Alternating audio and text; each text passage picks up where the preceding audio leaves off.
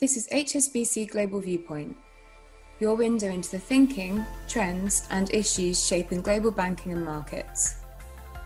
Join us as we hear from industry leaders and HSBC experts on the latest insights and opportunities for your business. Thank you for listening. Good morning, everybody. So this session couldn't take place at a more appropriate time. We're entering a very turbulent period in terms of investment and in terms of geopolitical balance in the world. And we have a great panel to address this complex issue. Luke Bars, who is the head of fundamental equity client portfolio management at Goldman Sachs Asset Management.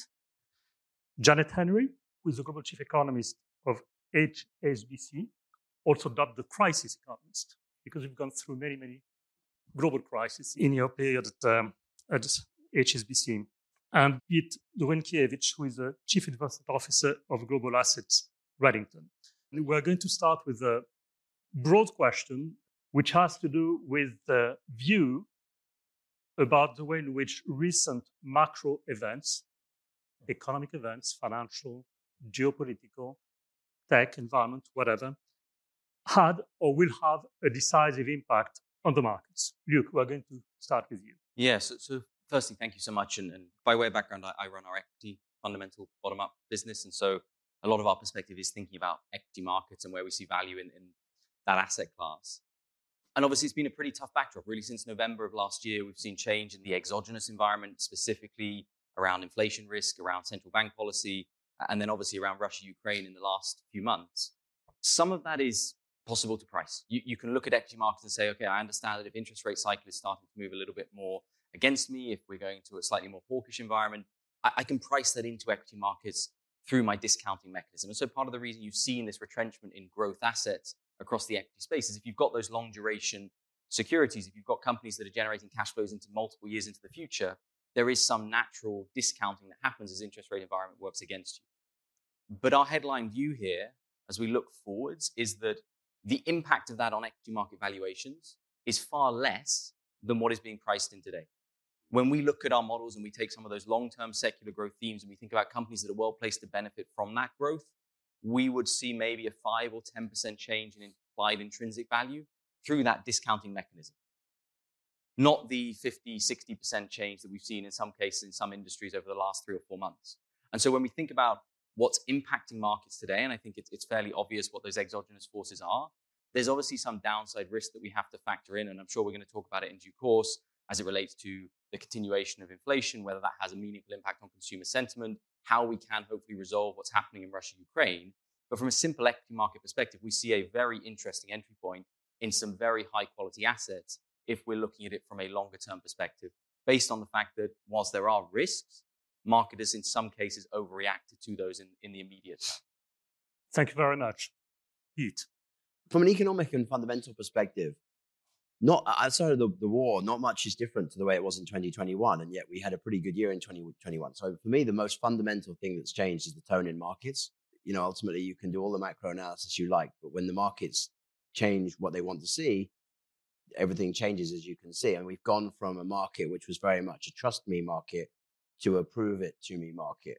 And you can see that in the valuations of a lot of stocks that Luke's talking about. I think from our perspective, we are obviously long-term investors, and I think there will be opportunities that come out of this, but we're certainly not rushing because we do fundamentally think that, you know, the market dynamic has shifted. We're fundamentally into a different environment. And I think the most important thing is that you've gone from an environment of very, very easy money, of quantitative easing, now into an environment which is the opposite. And so the effect that you had of people being pushed out on the risk curve by central bank actions is now effectively washing back in reverse. And that is going to be, you know, very, very meaningful. And we'll have to see whether central banks have got the stomach to actually go the distance in terms of, you know, seeing how that plays out, because I think it is going to get potentially pretty ugly in some areas. Thank you. Janet. So we've actually done this in an interesting order. Usually you start with the big picture economist. We'll do it in reverse for the next. You talk to people on either side who then tell you how to invest. So I will take more of a big picture view and actually address the first part of your question as well, which is what developments have led to where we are now. Because we know that one of the big challenges that we were already facing before the 24th of February was multi-decade high inflation. And as I see it, the very high inflation that we see currently was already a function of a stronger than expected recovery since the lows of the pandemic. Yes, it varied between different regions, but compared to those really dark days at the start, it has been stronger than expected, fueled by an enormous policy stimulus. As you said, this huge amount of liquidity provided by central banks and spent by governments and individuals. And that happened against a backdrop of constrained supply. Some of it we expected, the supply chain disruptions, some of it we didn't. A lot of the uncertainties in labour markets we did not fully anticipate. And already people are drawing comparisons with the 1970s because inflation was already very high when we had the oil embargo and the supply shock then. And I think that's what we are facing now with the Russia-Ukraine situation and, of course, with COVID in China. This is happening just at a time when inflation was already high and central banks were already concerned about what to do.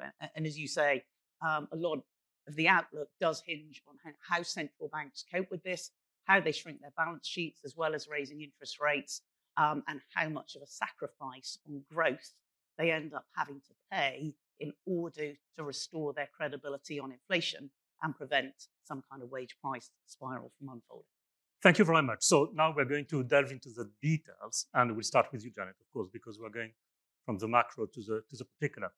We'll look at countries, region, and asset classes. So can you be more specific and tell us where you feel confident about in terms of countries or regions that appear as relative safe havens compared to the rest? And where do you see the greatest risks in the months and years ahead of us? As a consequence of what we have now, which was already high inflation, and now this big impact on commodity markets, though clearly in the last few days they've been particularly volatile as well, it is a redistribution of income from commodity importers to commodity exporters. So therefore, anyone that is a big net exporter of commodities is going to fare better. And I would say it is a relative world. It's hard to believe that anyone's a genuine winner from the current situation, but it is all relative. And it certainly, in our world, it is the oil producers in the Gulf region, the wealthiest ones, that are going to see the biggest income gains as a consequence. And what you've got to remember, a lot of those GCC countries actually were quite sensible with hindsight in 2020. They reined in their spending. It was, oil, it briefly hit zero, remember? And then it was in the 20s. And they had to, just as every other country in the world was spending a lot of money, they had to get their public finances in order. So we like commodity producers, GCC. We also like some of the Latin American countries where there's more of a risk premium, commodity producers, and they've got positive real interest rates. And amongst the advanced economies, we still think the outlook for demand growth in the US is a lot better than it is in Europe. Obviously, even for central banks, this is an impossible world. The Fed, you've got Fed governors saying they have no idea where interest rates are going to be in the next year. So much about the macroeconomic outlook hinges on political decisions that it's going to be challenging. And so much about the European outlook depends on how the sanctions escalate from here. But the growth risks are more in Europe this year, more in the US next year, depending on how far the Fed has to go. And on the negative side, what are you concerned about in terms of regions? On the negative side, I'm worried about, it was all pretty negative, actually. It was a relative story. This is a world where we've got a war, we've got risk aversion, and we've got central banks tightening policy in terms of raising rates and shrinking their balance sheets.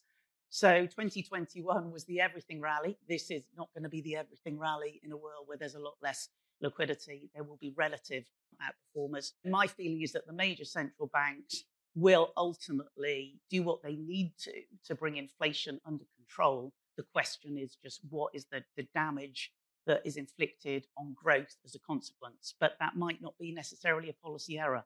A mild recession might be a better than actually getting back to a period you had in the 1970s or early 1980s, where you had a persistent wage price spiral because the tight labour markets. So, yeah, I'm worried about the ongoing consequences of war and sanctions in the short term and over the medium term. Okay. So GCC countries, some Latin American exporters, commodity exporters, and the US compared to the rest. You compete in terms of asset classes. Which ones give you relative confidence moving forward?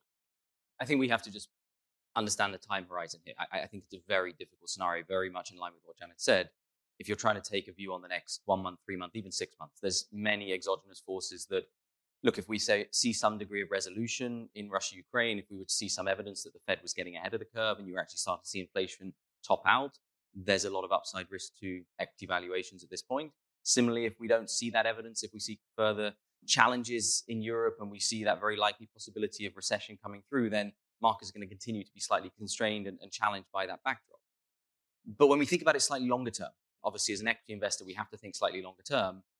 Actually, there is part of this discussion that, whilst very much in line with what Janet said, is very relevant, which is what your valuation entry point is. And what we've seen in equity markets is very material correction in valuations. Obviously, part of that was the recovery we saw in 2021. So you went from almost peak valuations at the beginning of 2021 to more moderate valuations because the earnings recovery came through. And then what you've seen in 2022 is just a material escalation in risk aversion.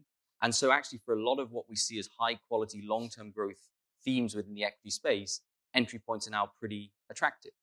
If you take places like Japan and China, we're now trading comfortably in bottom quintile valuations. Okay, and so you have to take a little bit of a view on the long-term dynamics in those markets and the fact that you can still find growth and get comfortable with some of the regulatory backdrops. But that is an entry point we haven't really seen for 6 or 7 years in some of those high growth themes. So let's think about some of the online consumer-related plays where there's very tough comps year on year and you've seen material trade down in expectations over the last couple of months.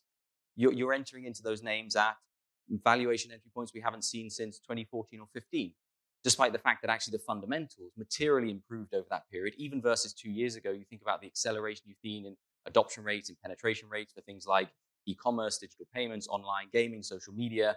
All of that valuation optimism has been corrected in the last 6 months. So it's not to say that 45 times price earnings multiple was the right number to pay in November last year. But when you look at those businesses and you think about how sound they are fundamentally, the fact that growth is still coming in 20% plus, and you're still seeing very high ROE, 25 times multiple is probably also not the right number. And so that for us, as much as it's a long-term view, as much as you might have to bear a little bit more downside risk in the near term, is where we're allocating capital at this point, because we think on a 3 to 5 year horizon, that is an entry point you just haven't seen for quite a long period of time. I think that within the asset class, that makes a lot of sense. I think that the challenge that I think you've got, probably 2 points to make. People got pushed, and this is going to sound terribly pejorative, and maybe it is, but people got pushed into unbalancing their portfolios over the last 10 years, right? Like the activity of central banks and the kind of the very focused rally in terms of the things that kept on working, just kept on working. So everybody has moved their portfolio more towards those things, more or less. Some people maybe only a little bit, some people a lot. So you have big over allocations to growth stocks, big underweight in duration, and all these themes are playing out. People are underweight emerging markets, people are underweight alternatives because they haven't worked in as long as anyone can remember. And we're going into a different environment. Already this year, you're seeing that, all those things are starting to work. Alternatives have been, generally speaking, fantastic, and have actually protected to a huge degree. So for me, say, what do I want to buy? That's almost kind of not really the problem. The problem is, what do I want to sell? Because apart from the alts book, everything looks awful. Everything's been blown up. And people are going to start wanting to get back more balanced portfolios. And that's just going to mean locking in losses. There's kind of no good way out of this, because pretty soon you're going to be able to buy high quality US investment grade bonds at a 5% yield. And that demands a place in a portfolio, right? I haven't been able to do that since 2012. I mean, okay, I could do it for about 3 days in COVID. But outside of that, I haven't been able to do it back for 10 years. That's a sensible portfolio allocation. So then, okay, fine. Well, what do I sell? That's going to be the more challenging conversation for people. And what I think you're going to see is these portfolios that have become very, very unbalanced are going to start moving back towards looking like more like they did in the 2000s, coming out of the tech shock. So we'll see. One point I'd make on that, because I think it's very relevant, is obviously the markets over the last decade haven't ever felt easy, but actually in many cases they've been quite easy. If you had your traditional 60-40 portfolio, it's generated you north of 10% in dollar terms. on 9% volatility, you haven't had to do too much as long as you're long risk assets to generate a very healthy outcome. The reality is going forwards over the next decade, that traditional 60-40 portfolio is going to be far more constrained. I think there is a degree to which you are going to get a little bit more income and yield coming out of your fixed income portfolio, which is helpful. We first have to play through that duration risk story. And if we look at some of those 60-40 portfolios today, you're probably expecting a 4.5% return. So for a lot of investors who have return objectives or liabilities that they have to meet, which are going to be above that level, you've got to be a lot more thoughtful in terms of how you're going to capture that return, whether that's adding alternatives into portfolio, whether that's being more thoughtful in terms of the allocations you're making within equities, within fixed income, to make sure you can find those higher growth drivers. That for us is going to be a key part of, to Pete's point, building a balanced portfolio, but being thoughtful around how you can still meet those longer term objectives. But the big flows, I think, are still, because you've got all these things coming down the pipe at once. You've got the quantitative tightening effect. You've got the effect of higher rates is broadly going to push people into hedging more liabilities, selling some growth assets. All these factors ultimately, to me, make me think, yes, equities look an awful lot better than they did 6 months ago, but probably this looks more like, kind of we're going to get rallies in more of a bear market environment than, just an outright return to great equity markets. Okay. Can I add one point on this? Again, it's just from the macro point, because I broadly agree with what the others have been saying. But I think, what we have at the moment is a very kind of unequal distribution, both in the corporate sector and in the household sector. I mean, actually, the listed sector is generally in good shape. They've got fat margins, as you would expect, coming out of the pandemic. They've got high cash reserves. We know a lot of the debt is in the small and medium-sized companies. That's probably where we'll see some of the pressures. Similarly, we've got it geographically. We've already had certain really vulnerable frontier-type economies that have already defaulted or gone to the IMF. And we've got it in the household sector. We're not even forecasting a full-blown recession, even though for a big chunk of the population, this is going to feel like a recession in the coming year, because they are seeing the surge in the cost of living. They are seeing the brunt of the food and energy prices and broader inflation. They've got a higher inflation rate than those of us that have got very high savings rates and have accumulated a lot of savings over the course of the last year. So I would broadly agree, coming at it from a different angle, that there's just going to be a lot more differentiation between the companies and the elements of the economy that benefit in that unequal world, whether it's on the corporate or on the household or the geographical side. And a lot of it comes down to the underlying vulnerabilities that are exposed where money is a lot less readily available. Thank you very much. It seems to me you are all relatively sanguine about the long-term outlook. You recognize that there is going to be a lot of turmoil, volatility in the next few months. Most of your assumptions depend on whether monetary tightening will be orderly and effective. What will it take to change your views? What is a big macro event that you take into consideration that would force you to change your view? Can we address this in just a few seconds? Because, for example, Janet, you said you don't foresee a global recession. Many people do. Many people think that we are on the verge of a global recession. Many economists would. They do, but I don't know of a single house that's forecasting a full-blown recession. Right. Is the truth of the matter. It's very easy with headlines to follow, to come out with big, we're definitely going to have a recession. We know that the squeeze on real incomes at the moment in any normal world would absolutely deliver a recession. In the UK, we're forecasting about a 4% drop in real incomes in the current year. In any normal world, that would be a recession.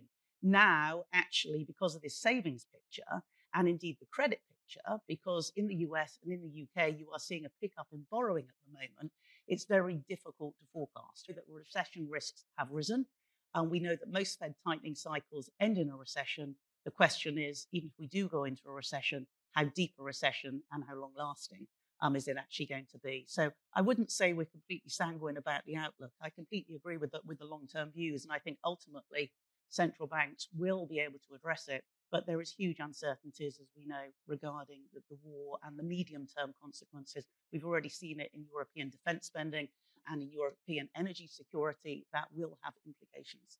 I think from our perspective, the key here, and Janet just made this point a second ago, is you've got to separate from the overarching asset class level view relative to the company or idiosyncratic specific view. Because it is hard for us to get particularly bullish on generic market outlook. There's a lot of exogenous risks. We think valuations are a little bit more attractive than they have been, so that could give you a good starting point. But there's a lot of forces that clearly can hamper risk assets over the coming even 3 to 5 years if we can't get a handle on some of them.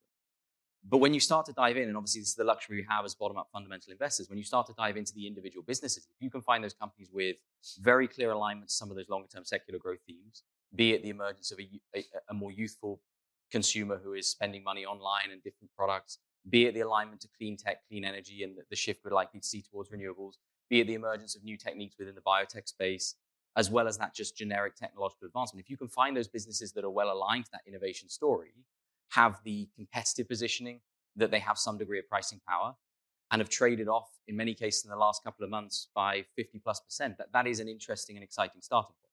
It's just you have to separate that from the overarching backdrop, which still is uncertain and clearly can continue to be quite challenged. Thank you. It's exactly the opposite of what we just said. I mean, we're going into a QT environment, so liquidity is being withdrawn. If central banks decide they can't handle that, essentially they'd rather just stay hooked on the kind of sugar rush of just pushing more freshly printed money into the system, then that would obviously change the view. But I sincerely hope we're not going to see that. So it's a hope, which makes it difficult to elaborate a strategy. Yeah, absolutely. Okay. If I had to sum it up very briefly in just 3 words, I think it's very cautious optimism on your part, the 3 of you. Call for differentiation among countries and regions for you, Janet, and portfolio rebalancing for you, Pete and Hugh. So thank you so much. Thank you for listening today. This has been HSBC Global Viewpoint, Banking and Markets. For more information about anything you heard in this podcast, or to learn about HSBC's global services and offerings, please visit gbm.hsbc.com.